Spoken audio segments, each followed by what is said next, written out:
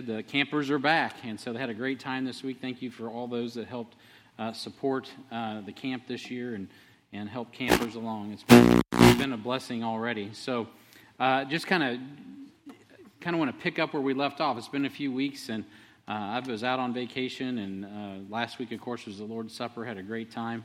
Appreciated our brother Mike Pepper, and that was a great message, a reminder of really what we need to be doing in regard to the 7 realities of HBF. The 7 realities are 7 just really attributes that we've been looking at. Excuse me. Had a rough night. No, just kidding.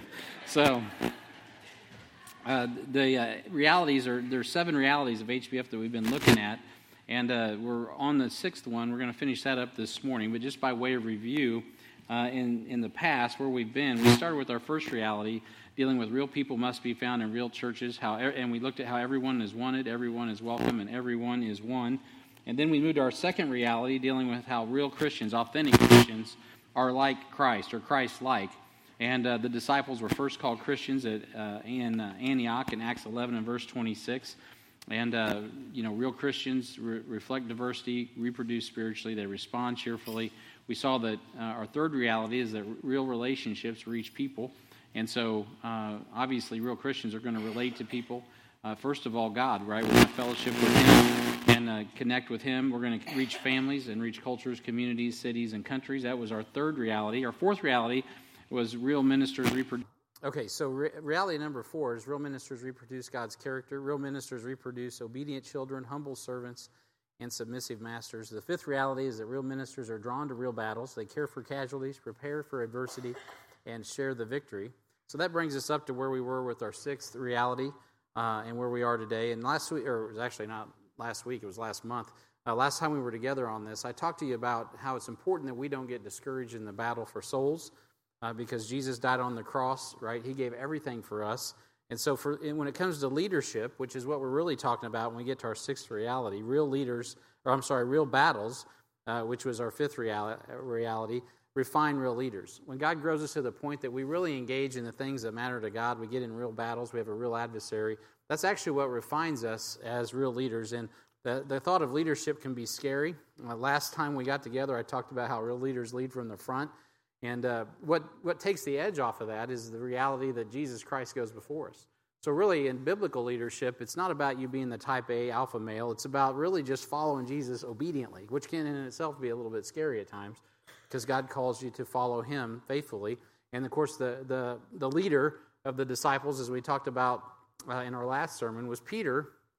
And he ended up having to learn that ultimately, the last thing we see about him in John 21 was follow me, right? That was the hard lesson he had to learn as the leader, was simply to follow no matter what, right? He didn't have the prerogative to do what he wanted to do. He had to do what God told him to do and let God and trust God for the results, right? Because the things that the way Jesus ended that ministry there in Jerusalem before he resurrected was not exactly what Peter had in mind, but God taught him, and Jesus showed him, look, Peter, my ways are better than your ways. My ways are higher than your ways, so follow me, and you will get the opportunity, just like I did, to face a death before your enemies, and you will have to believe me that you've conquered it through the resurrection, which is what we are all about as leaders in the ministry, right, is following Jesus. We die to ourselves. And so in my previous message, as we looked at that subject of leadership, I defined leadership, which is the most simple definition. To most people define it today as influence, which is the cool thing to do. But really, I define it as one who goes first. It's just the most simple way of looking at what a leader is. I mean, that's like the kindergarten version of the definition, and it's the right one. And Jesus went first. He took on sin and death, and he has got the victory, and so we follow him in that victory. So when a person chooses to go first, they manifest the character of a leader. So anytime leadership is studied, it does boil down to that one thing, and you might remember I mentioned that last time, and that is character. We also saw that we don't have to be in crisis over leadership because we get our leadership assurance from Christ, and the biblical definition of biblical leadership is simply to follow Jesus. So when God called Peter to lead the church in Jerusalem, he simply had to teach him that one thing. Follow me, build your character, and follow me, right? Integrity, being completely focused on Christ is the key. And so Paul, when he wrote to the Corinthians, he said to them the same thing in verse 1 of chapter 11. He says, "Be ye followers of me, even as I also am of Christ." So he didn't say just follow me. He said, look at the way I'm following Christ and emulate that. Follow me as I follow Christ, because Jesus Christ is who we're all following. So biblical leaders simply follow are followers of Jesus Christ, and we're all, and that includes all of us, are refined on the battlefield of this planet in which we live right now. And there's literal battles and there's spiritual battles, but all of it ultimately ends up being a battle between good and evil, God and the devil. And no matter where you find yourself, when you're born again, you are born into a battle. You're born into a war between God and the devil, good and evil. And this is adult spiritual conversation. This isn't for the newly saved necessarily, the baby Christian, though it is true. It takes some discipling and some discipline to really sit down and reckon with the reality that, wait, God has put me in this theater to make a difference. And then you have to get about doing the difference that God wants you to make. You got to be who God saved you to be so you can accomplish that which God has saved you to accomplish. So last time we got together, we talked about that, and leadership is all about following God when no one is watching, right? It's what we do in private that works its way out in public. And if God can trust you when you're alone, He can trust you when everyone's watching. And so we saw that in the example of David, right? God cultivated a relationship with David in private that was manifest in public. So by the time it was public, it was no big deal, right? Because David was in a whole different place because he was focused on what God's word said and he had the discernment to understand what God's word said and how it related to the challenges in front of him. And of course, today the world is faced with a lot of challenges, so we should be able to take what God says and be able to employ it against the spirit of Antichrist simply that's working very effectively in these last days before the Lord comes and catches us away. So that's where we left off, and I'm going to pick us back up here. And let's just, before we jump into the text, and I'll do just one more point of review, and then we'll get into the new points of this lesson. I want to look at 2 Timothy chapter 2 and just read the text. If you'd stand with me in honor of God's word, we're going to read verses 1 through 10 afresh, get reoriented, and then we'll jump off into your outlines that you have in your bulletins. 2 Timothy chapter 2 and verse 1, "Thou therefore, my son, be strong in the grace that's in Christ Jesus, and the things that thou hast heard of me among many witnesses, the same commit thou unto faithful men, who shall be able to teach others also." Our HBI is coming up. We need some faithful men and women to sign up. "Thou therefore endure hardness as a good soldier of Jesus Christ. No man that warreth entangleth himself with the affairs of this life, that he may please him who hath chosen him to be a soldier. If any man also strive for the masteries, yet he is not crowned, except he strive lawfully. The husbandman that laboreth must be first partaker of the fruits. Consider what I say, and the Lord give thee understanding in all things. Remember that Jesus Christ of the seed of David was raised from the dead according to my gospel, wherein I suffer trouble as an evildoer, even unto bonds, but the word of God is not bound. Therefore I endure all things for the elect's sakes, that they may also obtain the salvation which is in Christ Jesus with eternal glory." Heavenly Father, we're so thankful for your love for us. We're thankful for the grace that's bestowed upon us as Paul speaks that to his son in the Lord, Timothy. Thank you for making us soldiers and servants and making us children, most importantly, first and foremost. But Lord, also we see here that we are to be engaged in real battles and be like the farmer, the husbandman that can cultivate fruit in the field that you put us in. Oh, Heavenly Father, I pray, God, that you would quicken the things that are going to be said this morning in our hearts, Lord, that you would move us forward in the kingdom of God, Lord, that you would be pleased with what is said and how we apply it to our hearts, and that when you come to catch us away, we'd be ready and effectual and fervent in the things that you've called us to, including prayer and sharing the word of God and training faithful men who are able to teach others also.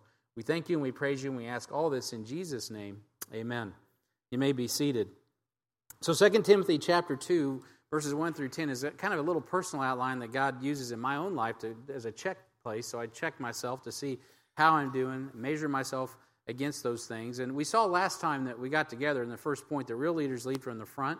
I left that in your outline. We talked about how Jesus modeled that, how the apostles modeled that, and by God's grace, the leaders here at HBF modeled that. The heroes of the faith in Hebrews modeled that. Everyone that walks by faith is really a model of that biblical leadership of leading from the front, which just means following Jesus by faith, which is our next point. So our second point of study in regard to this sixth reality That real battles refine real leaders, right? Real leaders lead from the front. Point 2, real leaders are faithful, right? Faithfulness is the key. It's not just about what you do. It's really what you do with the Word of God that matters. And so real leaders are faithful. A real leader is a faithful man or woman of Christ. Our real leaders are faithful followers. Real leaders are faithful followers. That's point A. In your text there, in the notes, you have 1 Corinthians 4, verse 15. The Bible says, "Therefore, though ye have 10,000 instructors in Christ, yet ye have not many fathers, for in Christ Jesus I have begotten you through the gospel." He says in verse 16, "Wherefore I beseech you, be ye followers of me, for this cause have I sent unto you Timotheus, who is my beloved son and faithful in the Lord, who shall bring you into remembrance of my ways, which be in Christ, as I teach everywhere in every church." So Paul here is sending a faithful man in his stead. He's like, there's nobody else like Timothy that thinks like I do, walks like I do. I mean, he's the real Slim Shady, and he is standing up, right? So he's going to come. Some of you don't know that. But anyway, he's going to come in my stead, and he's going to teach you. He's going to teach you just like I would teach you, because he's following Christ the way I'm following Christ. And so Philippians 3:17 says, "Brethren, be ye followers together of me, and mark them which walk so as you have us for an ensample." Right? And so those, he says, guys, make sure you note those, mark those that walk like we walk, right? That talk like we talk, that teach what we teach. He goes, you need those in samples, right? People's lives that you can have a sample from, right? Like you go to the grocery store and that lady's sitting there and she's like, "Hey, would you like to try some of this delicious food?" Right? And they give you a sample. They want you to taste and see that sausage is good, right? And so that's what Paul's saying. You need to be around people that their life is right with God, they're walking with God, they're following Jesus. That makes them a leader, and then you know what? You follow them. And that's how we lead in the body of Christ. So we see that. So number one, we need to be finding encouragement as a faithful follower. What are we looking for here? Well, real leaders are faithful followers, so what do we need to be finding? We need to be finding encouragement as a faithful follower. So this point has already been developed in this introduction that I gave, but let me give you some more encouragement. Number one, or point A, find Christ. That's where it starts. I just went to a conference on leadership, a lot of leadership talk, this, that, and the other. It's all good, but at the end of the day, it's in completely vain if you're not following Christ. What good is it to follow anybody anywhere if they're not leading you to Christ? It doesn't mean anything if you're a Fortune 500 this or that, or you got a great business, or you got a great this. Who really cares? Who cares about your social media influence if you're not influencing people for Christ, right? Now, you may care because you're like, I can make a lot of money. At the end of the day, your money ain't going to matter a hill of beans.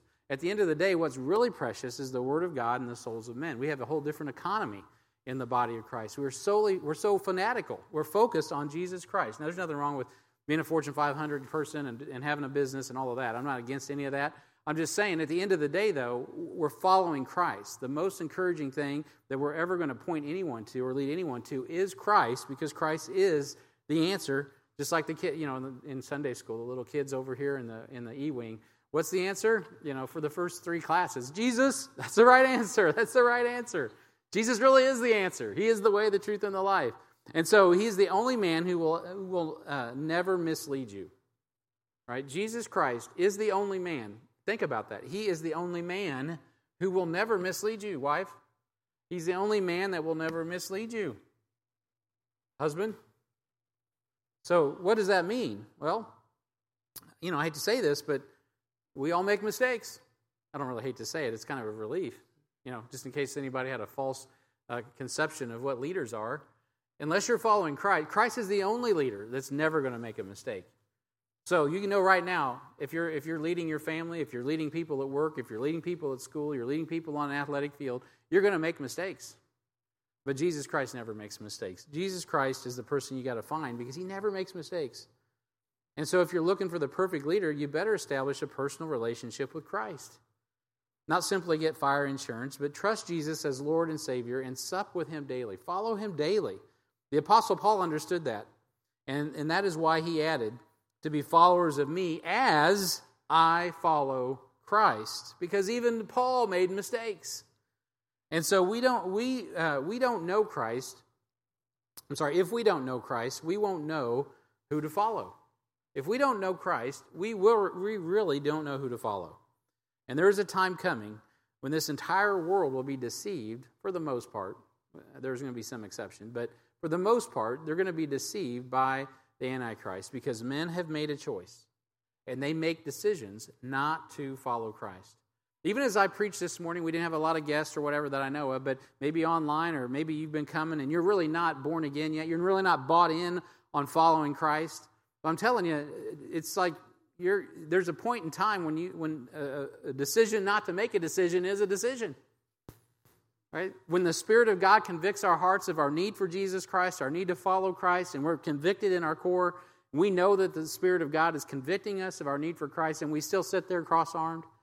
And we never actually reach out, cry out to God. We never confess Him with our mouth and believe in our heart that God is raising from the dead. And we never surrender is the key word. We never surrender our life and just say, Lord, take me. You gave your life for mine. I'm giving my life to you. And we surrender to Him. If we don't do that, at some point, a failure to make a decision is a decision. And thereby, you think, well, I'm doing my thing. You do your thing. I'm all down with Jesus. I like what you're doing, but I can't do what you do. Well, hey, listen. You're following somebody else. I mean, you're either following Jesus or you're following the devil. I mean, there's a reason, like the soundtrack in my head when I love that song, Running with the Devil. There's a reason that God, I'm dating myself, I know. But there's a reason after I got saved, God stopped me one day and said, Brian, quit singing that song because you're no longer running with Him. And I'm like, wow, I'm not running with Him. So I had to take that out of my playlist, right? I had to get rid of it because I was no longer running with the devil. I'm running with God. I made my decision. That's who I'm following. Like the old hymn goes, I have decided to follow Jesus. All right? I have decided to follow Jesus. No turning back. No turning back. And so another thing we need to find, obviously we need to find Christ. That makes all the difference. We can't even talk about leadership and having it refined in real battles if we aren't following Christ. But secondly, we got to find the Bible, right? You got to find the Bible. And the Word of God is the direct communication that you need to follow Christ. It's great to come and listen to me and your ABF pastors on Sunday and check in on Wednesday night. You should do those things. But at the end of the day, we're all of us collectively are saying, and if you're in Discipleship 1, all of us are sitting there across the table, sitting here in a pulpit somewhere, communicating on social media, whatever it is, all we're trying to do is get everybody to get in the Bible themselves, right? There's a day where you need to get in the Word of God yourself and hear from God's Word yourself. The Word of God is God's Word. It's true. It is truth. And today, boy, that's of great value because a lot of people obviously do not understand what truth. They think they define truth. Your preacher doesn't define truth. I just follow the truth. The Word of God is true. Jesus is true. It will not mislead you. So you can have confidence in a time when there's not a lot of confidence. I just heard a statistic. In 2006, when I started this series, I taught how there was such a lack, in my introduction to this, I taught about there's a lack of faith in institutions. That's how I started the whole thing off. And that was true. But I just heard recently that it's a scary thought. That's still true to this day, but there is an expectation that people, a large expectation that cannot be met, that people are looking to the companies in which they work for to speak to them on all kinds of issues, geopolitical issues, social issues, et cetera, et cetera. Because, the Marxist mentality is obviously creeping in, so people are expecting, the business guy to be able to meet all these needs. Business guy's there to make money. He don't care about you. Well, that's not always true, so forgive me. For you business owners, that's not true. But at the end of the day, right, if you own a business, that is your primary objective. And you don't have to apologize for that. The job of a business, just let me burst everyone's bubble. The job of a business owner is to make profits. That's it. If you have a benevolent owner that reinvests in you, man, praise God. But you get your wages, your job is to help them make profits. And if you don't like that, well, then start your own business, right? That is ultimately how it works. You can't expect them to provide all these other things because they're not equipped to do that. Their job is to provide a product that produces a profit. And it's getting harder and harder because their margins are getting smaller. And so where do you go? Oh, I'm glad you asked. You go to Christ to find the solutions you need. You go to the Bible that is true to find the solutions you need. And so it will not mislead you. If you've called upon the name of the Lord Jesus as your personal Savior, then you automatically will be crying out to Him as a newborn babe. And you will be saying, Abba, Father. And another word for crying out to God is simply prayer. Every Sunday night we come and we cry out to God in prayer. You never get too old to cry out to God in prayer. God answers your prayer through the Scripture, the Bible. The Bible tells you the answers. And like a child, the more time you spend with your Father in the Word, the sooner you will understand what He is saying to you, and the sooner you'll be able to communicate to Him, and He will communicate to you even more clearly. The Bible is instrumental in your communication process. And so we find Christ, we find the Bible, but what do you think the last one is? Find what? Church. Very good, Sharon. Give her a brownie, although I don't know if she's eating sugar right now. But anyway, Sharon, very good. So find the church, right? The local New Testament church is the structure. So God has ordained the local New Testament church to protect both the shepherd and the sheep. The biblical New Testament church is an environment where you will find many followers of Christ. Man, there's lots of people to look to. And we're all going the same way, God willing. We're following Christ. We're following Him. And so, the New Testament, local New Testament, let me back up. The biblical New Testament church is this environment where you can grow. The leaders in the biblical church are simply servants of Christ. We're just here to serve the congregation. Because in the Bible, leadership is service. That's all it is. It's servant leadership. It is in the church that you will find the examples and the ensamples you need to be a disciple of Jesus Christ.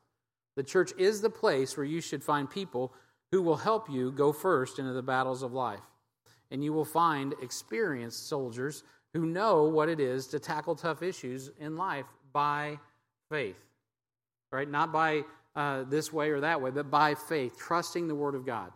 Let's stop and pray about this matter. What does the Bible say about this matter? What does God want in this situation? That's what someone who's following Christ is going to ask. Not my opinion is, our opinions don't mean anything. What does God's Word say, right? You find the church is a place, yes, is it a hospital for sick people? Absolutely. But by God's grace, it's more than that. It's also a place, a citadel of soldiers, right? It is a place where you walk in the door, and hopefully, if it's a healthy church, there's a nursery. I don't mean just a physical nursery. That's true too, but a spiritual nursery. So there's always babies crying. There's always needs. But there's also, it's a citadel of soldiers. It's people that have tested and tried the Word of God. They know Christ. They know His Word. And they've been walking with Him and following Him. And there's people there that God will connect you with to give you strength. Because we edify one another, Ephesians says, in love. Right? There's real love here. And it's genuine biblical love. And so mature believers must simply be willing to go first. So that's revolutionary, but it's so simple. Find a place in Scripture that tells you what to do. If you're born again, you say, man, I want to be a biblical leader. I want to be in real battles. I want to make a difference like David. Well, great. Well, then find a place in Scripture that tells you what to do. That you know it's talking to you. What should I do? I'll give you one. We just heard it last week. Go ye therefore, teach all nations, baptizing them in the name of the Father, Son, and Holy Ghost. We got ministry. There's an I Go meeting today after church. If you want to be intentional about your gospel outreach, go talk to Pat. Go talk to Jeremy. Jeremy's leading up a team. On the 13th, we need people that will just simply go and knock on doors and invite people out for a service in Clinton. It's like you don't even have to get a passport for this. I don't think there's any money other than maybe some gas money to drive to Clinton. I mean, you can't get any less skin in the game. You just got to be willing to go. You say, well, I don't have God's will on that. Well, okay, let me rewind the tape to last week. Go ye therefore. Go. That is not a suggestion. That is a command. So you just found it. Matthew chapter 28. Go back there and look at it. You can go. Now you just got to decide if you will. Will you obey? Will you be a part of that? Does God want you to go? If so, see Jeremy. We only need 6 people. So it'd be cool to bring 12 or 20, wouldn't it? So find a place in Scripture that tells you what to do. And I could go on all day with those, right? That's what we do here is we find what God says and we want to do it. And then we need to find a place in life that allows you to do it. Right? I remember when I was a young Christian and I was processing all of these things. I was processing what you heard last week. And I was in high school and I broke up with my girlfriend because we both decided, we got to do what God wants us to do. We don't want to be unencumbered. And me and Amy agreed that whatever God wants, we want. And I go on this trip to Monmouth and Illinois. There was no Mike Blake there. It was long before all that. And they were just a church plant. And we did a youth thing, and I'm working out through all these things. And all I want to do is preach the gospel. I literally printed out a map, put it on my wall. I was putting dots on it where I had gone and preached the gospel. And I learned a great lesson that week. I won't get into all that, but I went up there and a guy didn't receive the gospel. It was so clearly preached. I had a chance to lead him to Christ, and he said no. I didn't know what to do. I thought people were just supposed to say yes. I took it so personal. And I learned on that trip, my first trip beyond my Jerusalem, that you know what, Brian, you just preach the gospel. Let the results are on me. You just do your job, I'll do mine. It was a hard lesson to learn, actually. But as I came back from that, I was processing, and I came to Kansas City as I coming down 35, and I was just thinking about, I saw those lights, and Steve Warner had that song, Kansas City Lights. And so I'm just looking at all these lights, and I'm like, man, this is a big city, and there's 2 million people roughly in the metro, or whatever it was back then, 1.8. I just need to get busy here in Kansas City. I just got to win every soul to Christ. And I literally was like, I personally got to do this. Like, it's my job. And you know what? That was great. That zeal, although it was not really a biblical method, God used that in my life to help open my eyes and understand. I was already in progress. I was already leading. I didn't even know I was leading people. I was already underway with this zeal to reach every person. I need more help because I can't get here and I can't get... Before God opened my eyes and said, hey, Brian, go back and reread Matthew 28. Your job is to make disciples. Beloved, if God wouldn't have grown me in my understanding of what the Bible said about how I engaged with Jesus Christ and what that meant with the local New Testament church, I would not be your pastor today. I'd be doing evangelism down at the mission still. But God, He grew me in my understanding through what? Through the Spirit of God, which is Christ in me, the Word of God, and yes, the local New Testament church. Those three things are so important if you're a leader, because you got to follow Christ, and those three things will help you out so much. So find the Scripture that tells you what to do. Find a place in your life that allows you to do it. God will bring you opportunities. And then find the people in God's plan that He wants you to do it with. Find the people in God's plan that He wants you to do it with. That's how you're going to go first. You say, man, I want to go first. Well, mature believers simply go. And then they understand what the Bible says and where God's telling them to go. They understand that this is the season or the opportunity in life in which God has given you to do it. And that your story does enter into the story of the Scriptures. At some point, you got to step into the storyline and say, I'm all in. And then you get the people that God puts together through the local New Testament church, and you do it with them. And He will take it from there, I promise you. He'll take it from there. He'll grow you on up. So point B, real leaders are faithful fathers. You notice as Paul spoke there in both 2 Timothy chapter 2 and 1 Corinthians, in both of those passages, he's dealing with this father-son relationship, his son Timothy. There's many teachers, but not many fathers. Right? He's all about this fatherhood. Real leaders are faithful fathers. In the text in 1 Corinthians chapter 4, I'm going to go back and read that. 1 Corinthians 4 in go back a verse prior, in verse 14. The Bible says there, I write not these things to shame you, but as my beloved sons, I warn you. For though you have 10,000 instructors in Christ, yet you have not many fathers, for in Christ Jesus I have begotten you through the gospel. Now, he's not talking to Timothy here. He's talking to the men and women at Corinth. And he's dealing with them on their need to follow, right? And he goes on to say, wherefore I beseech you, be ye followers of me, right? And then, of course, we've read the balance of that scripture already. In 2 Timothy chapter 1 in verse 2, Paul says, 2 Timothy 1:2, he says, to Timothy, my dearly beloved son, grace, mercy, and peace from God the Father in Christ Jesus our Lord. Right? He deals with him as a son all the way up through verse 4. He gives some indication here how he feels. He's thankful. He says, I thank God whom I served from my forefathers with a pure conscience, that without ceasing I have remembrance of thee in my prayers night and day. Man, verse 3 is so pregnant with meaning. Paul is talking about his Hebrew heritage. He's a Hebrew of the Hebrews. And yet he's chucked all that for Christ, so to speak. He's completely taken on grace, and he's saying everything I know about the Old Testament, everything I know about Christ, I'm entrusting to this half Jew, half Gentile boy named Timothy. And I'm so thankful to do it. I'm so encouraged in that.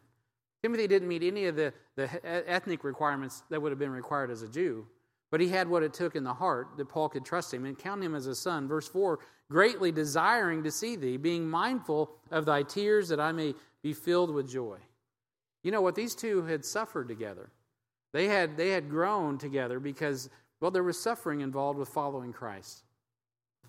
And so Paul saw him as a father. Point 1, real leaders care about God's heritage. I got a clip here that I want to show you. But before I get to that, I'll note that before I kind of set this clip up, this relationship, this father-son relationship that Paul had both with the saints at Corinth, with his son Timothy and the Lord there, it grows to this place of him being a soldier. Just to remind you of what 2 Timothy 2:1 says, thou therefore, my son, what do I need you to do, son? Be strong in the grace that is in Christ Jesus. Be strong in the grace that is in Christ Jesus. You got that clip ready? I want you to watch this quick little clip. To put into words, Mr. Maloney, the extremely high regard that I have for the American soldier. He is the best fighting man that I have ever seen. And I would like for you, if you convey anything out of this area where we've been for the last 3 days and nights, please convey to the American people what a tremendous fighting man we have here. He's courageous, he's aggressive, and he's kind. And he'll go where you tell him to go. And he's got self-discipline. And he's got good unit discipline. He's just an outstanding man. And having commanded this battalion for 18 months,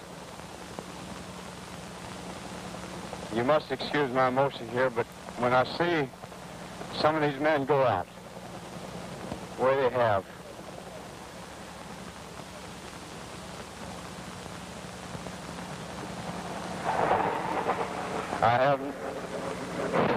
I can't tell you how highly I feel. They're tremendous. You know, that's Colonel Hal Moore, not Mel Gibson. And that is the real footage from the battlefield. If you ever saw the movie We Were Soldiers, after a tremendous battle that eventually was won, that is the real footage of the real commander who commanded real soldiers.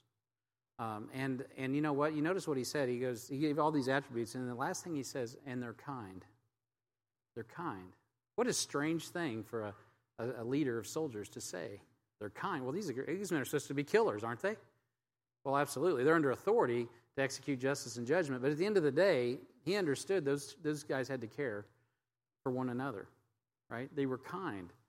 And obviously, he's touched as a commander of such an intense situation that certainly could have went the other way very easily. They were outnumbered, outmanned. I mean, everything. It was God's grace that they got through that. It's very touching. Now, there's nothing there. I wouldn't go too far with my analogy, but when I think about this, real leaders caring about God's heritage, this clip shows an unusual insight into the care of a leader for those who are engaging in the rigors of the battle. And you notice that he commends them when he calls them kind. And that's because he knows that they escaped hell on earth. They escaped hell on earth. And he has nothing but the highest regard. Now, I think Colonel Moore passed away, and I don't even know if he was a Christian, but God needs our obedience.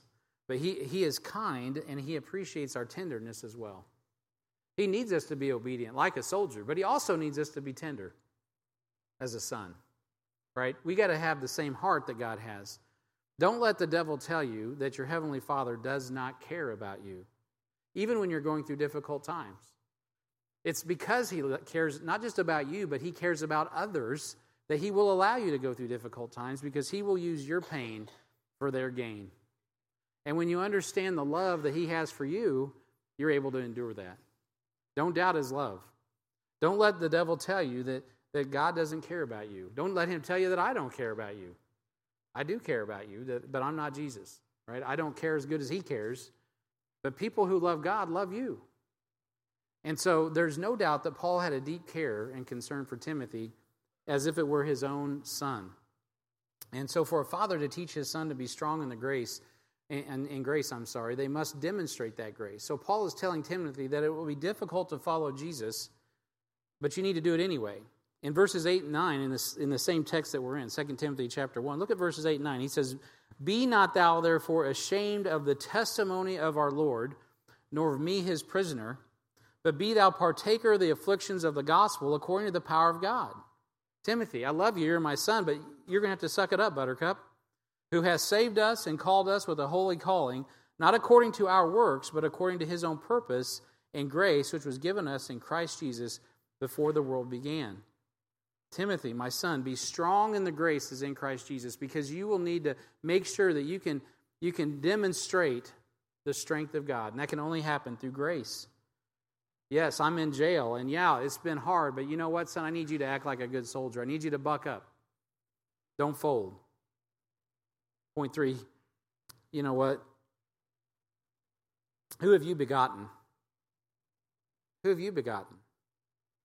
That's also a question here. Who have you begotten?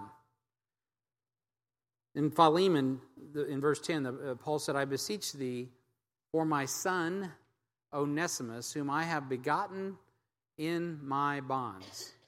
One of the benefits of Paul's suffering and imprisonment was that he begot a son in the Lord named Onesimus.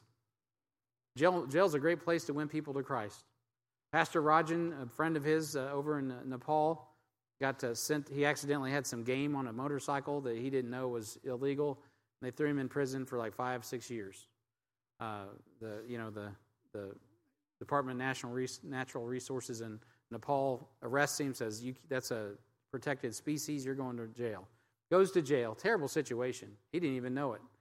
And but you know what? Everyone in that jail got saved. This is true testimony. I just was asking Rajan when he was here a few weeks ago, and he was telling me about it. Oh, yeah, he goes, there's 50 people got saved, and whatever. Incredible. Right? His suffering ended up resulting in begetting many sons.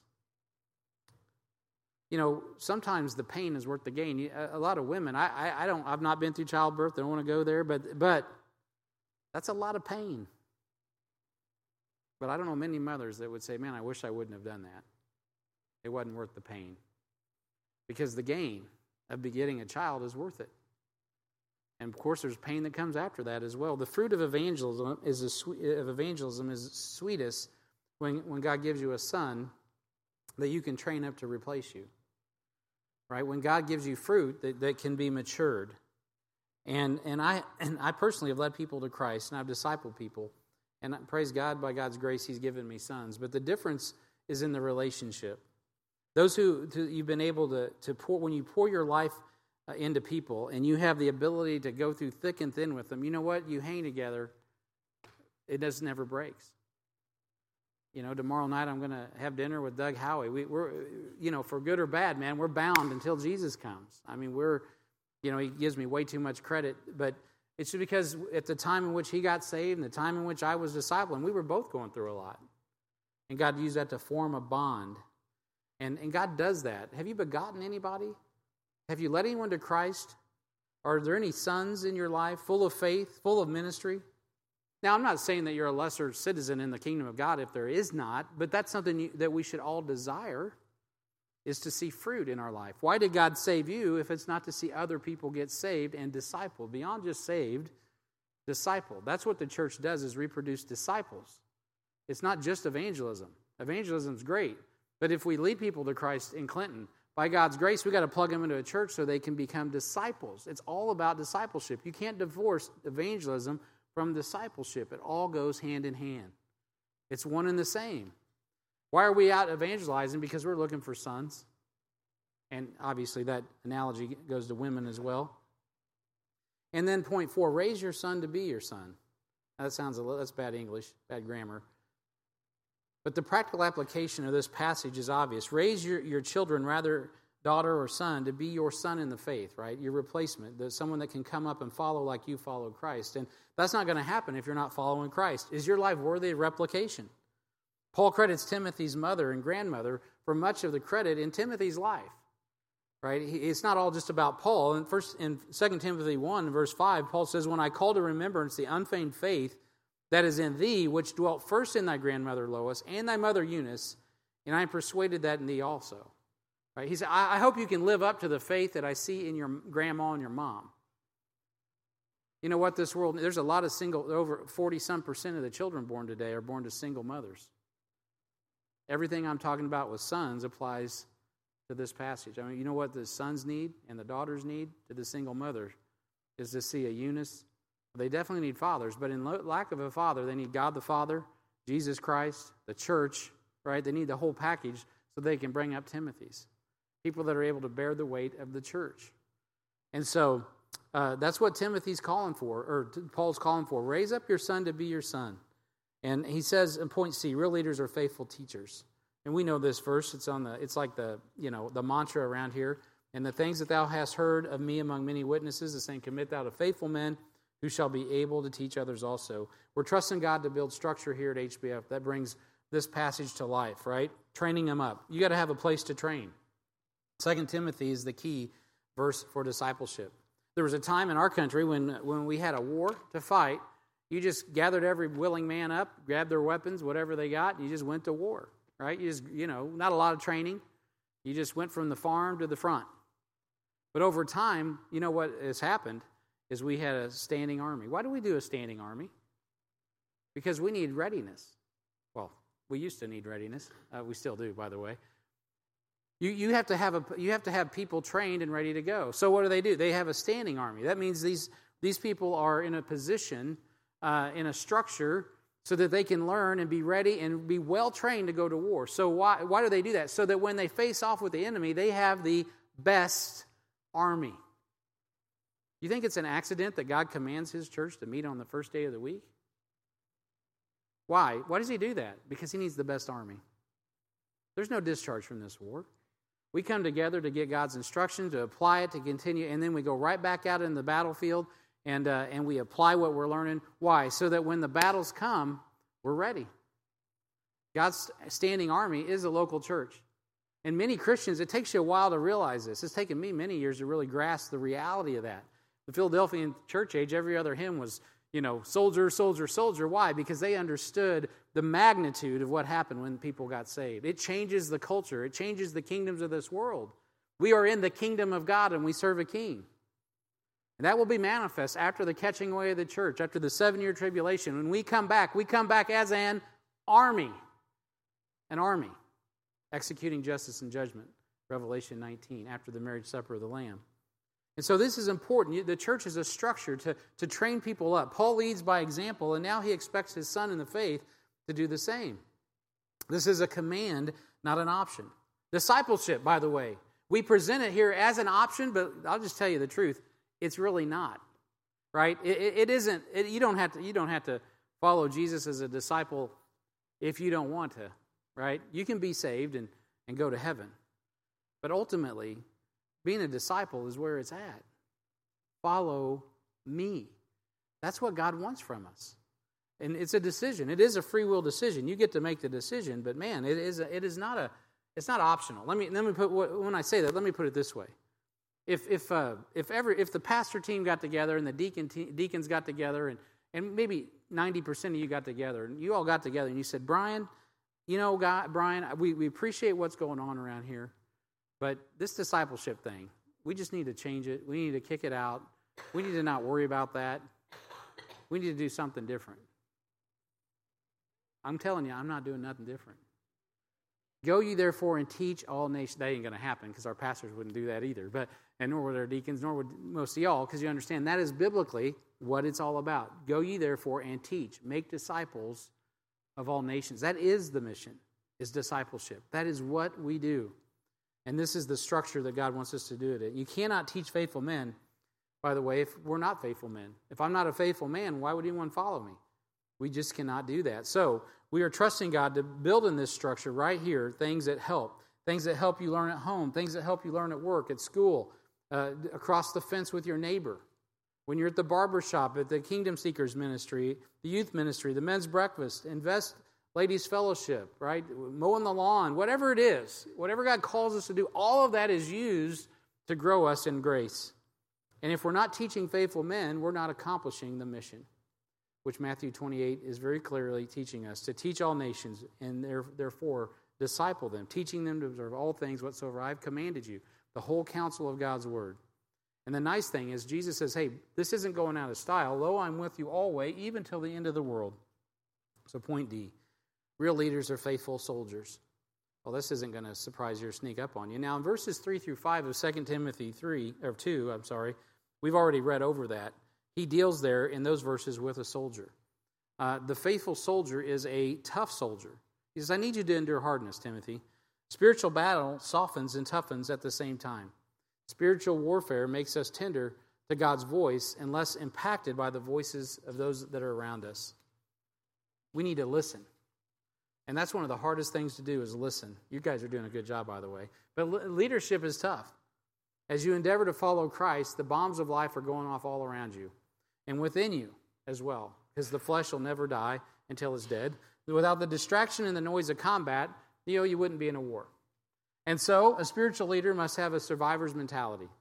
We endure because we cannot die. We will not die. Even if you kill us, we won't die. And so, we are supernatural. We cannot die. We're alive from the dead. And the sooner we learn that, we're already dead, buried, and resurrected, the sooner that we can get back on the mission at hand. We don't have a lot of time to mess around and be victims. Why? Because we're called into battle. We're soldiers. The experience of battle will forever change your perspective about the priorities of life. You will not care about what color the carpet in the church is. Your feelings won't be hurt so easily. You will understand that life is about the souls of men, about the will of God, and not my or your selfish desires that get in the way of people getting saved and discipled. I was just spending some time with Mike Blake this week, and we were just talking about, you think about this and that and the other thing. And I said, brother, I just got to have a good mission trip. I'd like to have this in my house, that in my house. How many, you want to remodel your house? The carpet's getting old, the floor's getting old, the cabinets are the wrong color, whatever. Watching too much DIY. I was telling Mike, I said, brother, I just need to go on a mission field one more time. I just need to get out on the field. One trip to India, come back. I'm a king. I'm living in a king. My house is awesome. My hot water that comes out of that shower head is awesome. It's amazing when you get in a real battle, right? You go out and you experience some reality outside of your comfort zone. You come home and it changes everything. Your perspective is no longer the same. The things that used to trouble you no longer trouble you. It's just not a big deal. You know what? Some of you have gone through serious health issues, many in our church. You lose a loved one, right? All of a sudden, when something traumatic, a real battle in life happens, all of a sudden, all that other stuff just isn't as important anymore. Now, don't get me wrong. I'm not saying you should let things slide and you should, don't let the paint bubble on your house. I mean, take care of all the stuff. But I'm saying at the end of the day, it just doesn't have the same value that it used to have. Why? Because we're focused on following Christ, and the things that are important to Him become important to us, and that is the Word of God and the souls of men. There's no more time for all that silliness. Soldiers are focused on what God has for them, and faithful soldiers are not encumbered. Verse 4, no man that warreth entangleth himself with the affairs of this life, that he may please him who hath chosen him to be a soldier. There's a point in your life where you say, wait a minute, I am going to go with less here or less there because I'm following Jesus. And I'm okay with it because He's called me to be a soldier. I don't have to have this or that or what I thought I deserved or what I thought I was striving for. What I really want is Jesus Christ and Him to be glorified. That's the ultimate thing ever, is Christ. Don't get encumbered with the things of this life. Some of us are so tied down to the world, the flesh, and the devil that you're not free to serve Christ. God forbid, man. Get yourself free to serve the Lord. Get unencumbered. You could not be a missionary if God called you because you have too much debt. You can't participate in ministry because you're working 100 hours a week just to pay off an entertainment center or something. It's ultimately all about priorities. Now, I just want to give some people some grace here. If you just got saved last week, man, this is not for you, all right? I'm talking to people who ought to know better. Right? People that have been around long enough to hear the call of God say, hey, son, follow me. Hey, daughter, follow me. I'm calling you deeper. You can't participate. You can't go. You go to the mission conference and you really feel stirred, maybe even feel called, but you can't go. You can't even begin to prepare to go. You can't even go because you don't even make time for D1. Well, you won't get to D2 and you won't get to HBI then. Right? You've got to make a decision. This is where I'm going. This is where I'm headed. I'm following Jesus. Now, I'm not saying everybody here needs to be a missionary or pastor, but I would guess that there's some people under the sound of my voice, because this is the mission ultimately, is not just to reproduce a happy life in America, but to reproduce local New Testament churches that can reach the world for Christ. And HBF is not the only church that can do that. We need more men, we need more missions, and we need to get it done. We need to fill up these empty seats with people that are hungry for the Word of God, that want to be trained, and that will go. And if we're not going, we should be supporting those that want to go. That's what it's all about. It's about accomplishing the mission of God and the power of God for the glory of God, because time is a-ticking. That's why I'm here. And I know, I've said this before, I'll say it again. If that's not the type of church this is, then I'm not the right pastor for it, right? Because that's who we are. That's what God has called the church to be and do until He comes. A soldier stays free for God's deployment. They change their job to match their ministry. They don't match their ministry to their job. If I was doing that, I would have never come to Harrisonville. There's a point where you got to say, you know what? It's been a great job, been a great career. I'm hanging it up. Why? I got to follow God by faith with a handful of people and see what God does. Now, that's not for everybody, but it is for some. It's for some. And if you're encumbered and you're tied down and you haven't gotten yourself disciplined through discipleship to understand the rigors of ministry so that you can set your life apart, you will never get where God is wanting you to go. I'm not calling anybody here to go, by the way. I'm not. I don't even want to. If you go because I called you, you're going to crash and burn. I'm talking about people who are hearing God's voice and they know in their soul that God is calling them. You don't even have to be through D1 to know that. You may not articulate it. You may not know how to talk about it. You may be scared to even mention it out loud. I know, I've been there. But if God is calling you and He is weighing down your soul and you know you need to follow Him and you know He's calling you to real battle someday, you better get to preparing, because time is not going to wait. Before you know it, man, the clock is going to be ticking. You're going to be 70 years old looking back going, man, I wish. There's no more time for that. You better go now. Now is the time. The faithful soldier doesn't cut corners. Verse 5, and the man, if a man also strive for the masteries, yet is he not crowned, except he strive lawfully. Lawfully. Doesn't cut corners. There's no shortcutting the suffering of being a soldier. No one in the military, including the top brass, were able to bypass boot camp.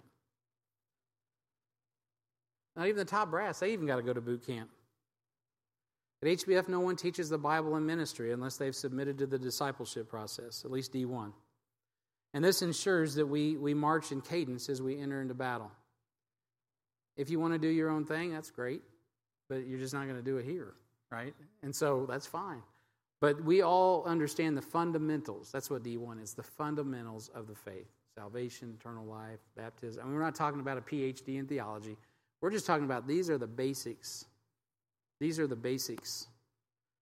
So we don't cut corners. Point E, real leaders are faithful farmers as well. In verses 6 and 7, he transitions to this point about farmers. And he says, the husbandman that laboreth must be first partaker of the fruits. Consider what I say, and the Lord will give thee understanding in a few things. All things, thank you. Man, I was reading out the NIV. So, a few things. A few things. No, all things. It says all things. He's going to give you understanding in everything. In everything. And so, man, God has some wisdom here in the farmer. There's a balance between being a soldier and a farmer. I've talked a lot about soldiering this morning, but Deuteronomy chapter 20 and verse 5 says this, and the officers shall speak unto the people, saying, What man is there that hath built a new house and hath not dedicated it? Let him go and return to his house, lest he die in battle, and another man dedicate it. And a man, and what man is he that planteth a vineyard and hath not yet eaten of it? Let him also go and return unto his house, lest he die in the battle, and another man eat of it. And what man is there that hath betrothed a wife and hath not taken her? Let him go and return unto his house, lest he die in battle, and another man take her. And the officer shall speak further unto the people, and they shall say, What man is there that is fearful or faint-hearted? Let him go and return unto his house, lest his brethren's heart faint as well as his heart. And it shall be, when the officers have made an end in speaking unto the people, that they shall make captains of the armies and lead the people. Now this is Old Testament, but there's some wisdom here. A real leader understands that there are seasons to life and ministry. And the wise captain will not call newlyweds into battle. They'll let them establish their home. They will get them established in the structure so that they can be sustained in the fight. When they get into the fight, they're ready for the battle. Now, that's one of the mistakes many churches make. I've made it in the past. Just out of necessity, we employ people in the battle that probably aren't ready. I was there myself at one time. That's not a good thing. I tell you, my own father was born again and in a church, and they used him like a Missouri mule, right? Drive the bus, build the building, do this and do that.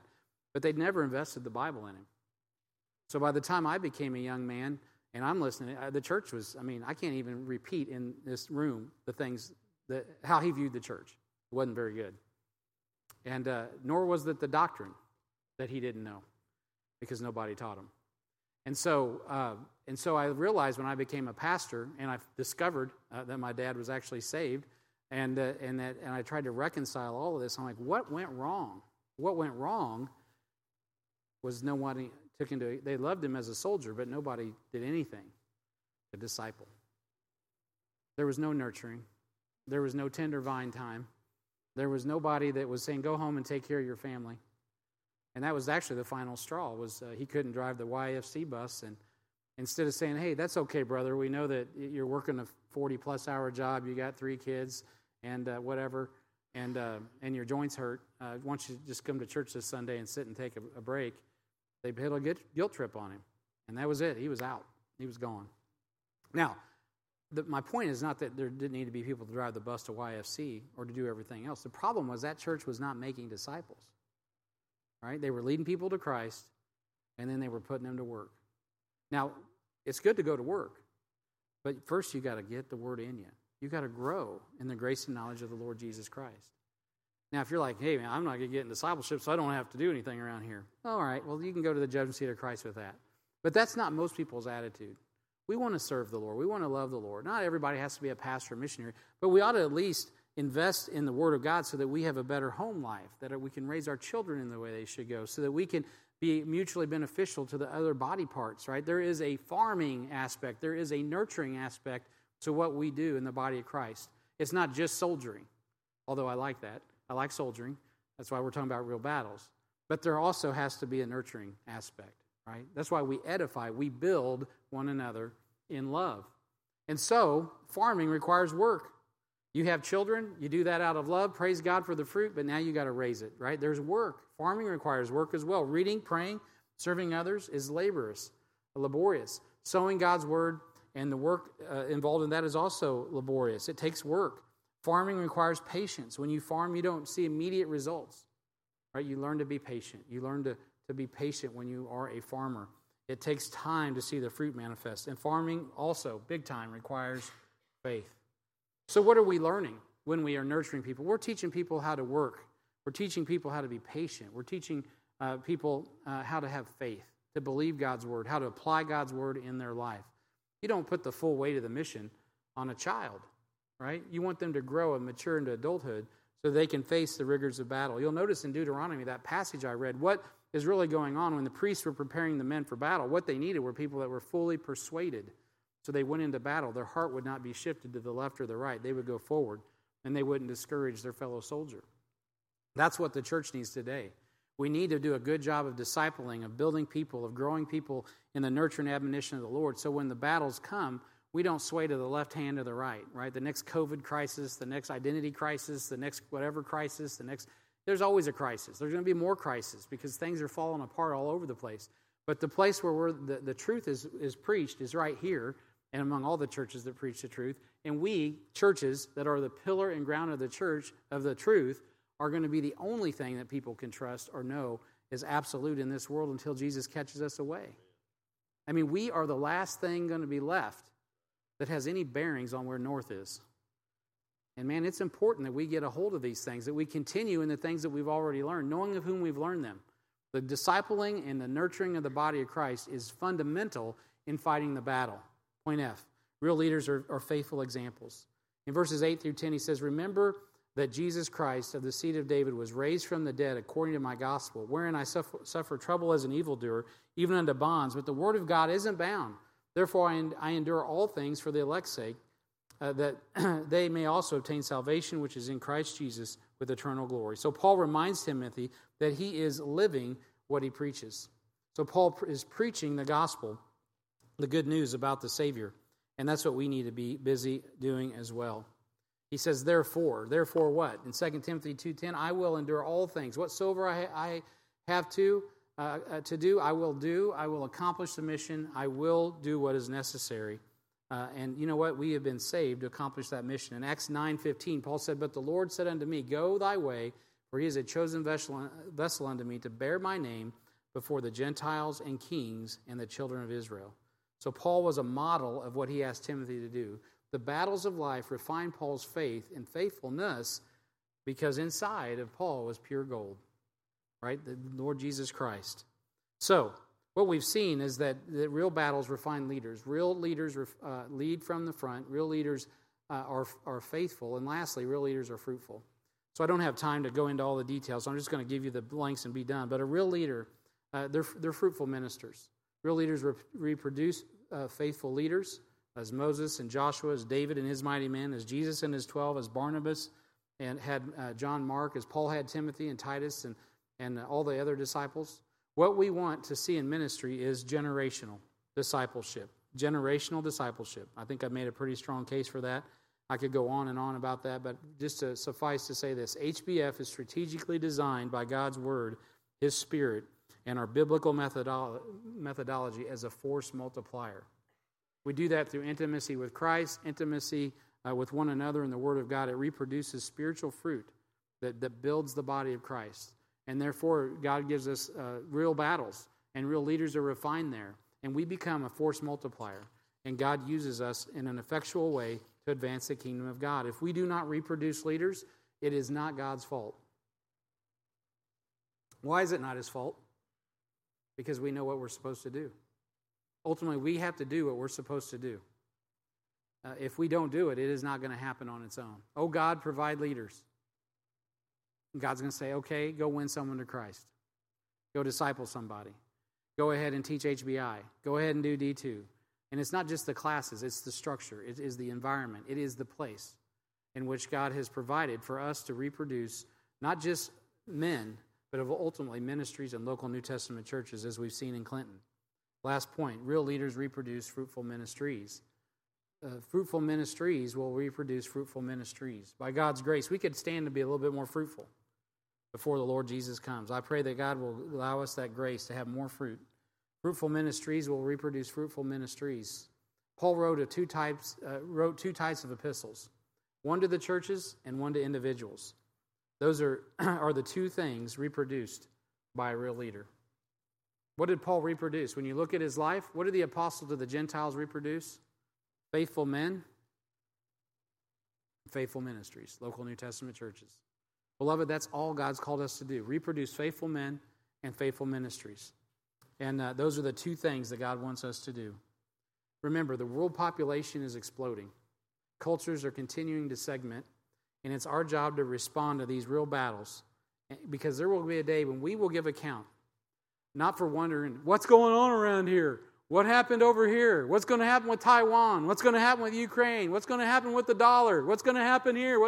Hey, listen, what's going to happen there is what's going to happen. The real question that I have as the pastor of this church is what's going to happen right here? What's going to happen right here?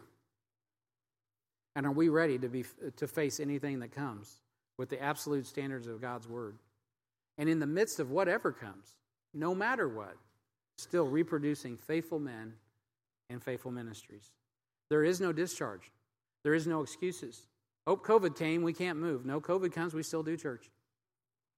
Right? Oh, airline tickets are too high. Well, we still got to go. I mean, it didn't stop the Moravians. I'm just saying. You just got to do what the Bible tells you to do. Now, to do that requires that we grow as real leaders, as we are engaged in the real battles that we go through the day, prepare you for the next. If you've ever been involved in sports, that's why you have practice, right? There are many battles. They're even called, you get together and you skirmish, right? You get together and what do they call that when they... Scrimmage, that's right, scrimmage, that's a better word. You scrimmage, you get together, and what do? You emulate the battle. Why? Because there's a bigger one coming. There's a bigger one coming. Beloved, are you ready for the real battles of life? Are you reeling with all the changes, or are you ready? And that's really what I pray this series does for all of us at HBF, is it helps us quit reeling from left to right, from wondering what's going to happen next. Obviously, I don't know what's going to happen next. You don't know what's going to happen next. But we don't have to be reeling to and fro with every wind of doctrine. We can be fixed and fixed forward because we already know. Colossians has told us to set our affections on things above, to put our heart and our mind in what God says, to continue on the mission that God has granted us. And by doing that, when we follow Christ, you will be shocked at the people who will want to follow Him. You'll be like, whoa, what's going on around here? What's the difference? The difference is we're following Jesus no matter what. And that is exactly what this culture needs to see. Because they're aimless. They don't know where to go. That's why we got to go back to point one, right? Everybody's welcome and everybody wanted. Because we got to be available for all the people that need help, man. And it isn't going to be done by babies. Some of us are going to have to decide, even today, to grow up. I'm going to grow up. I want to be in the battle. I'm willing to be a soldier. Let's pray. Heavenly Father, we thank you for this opportunity to come together today and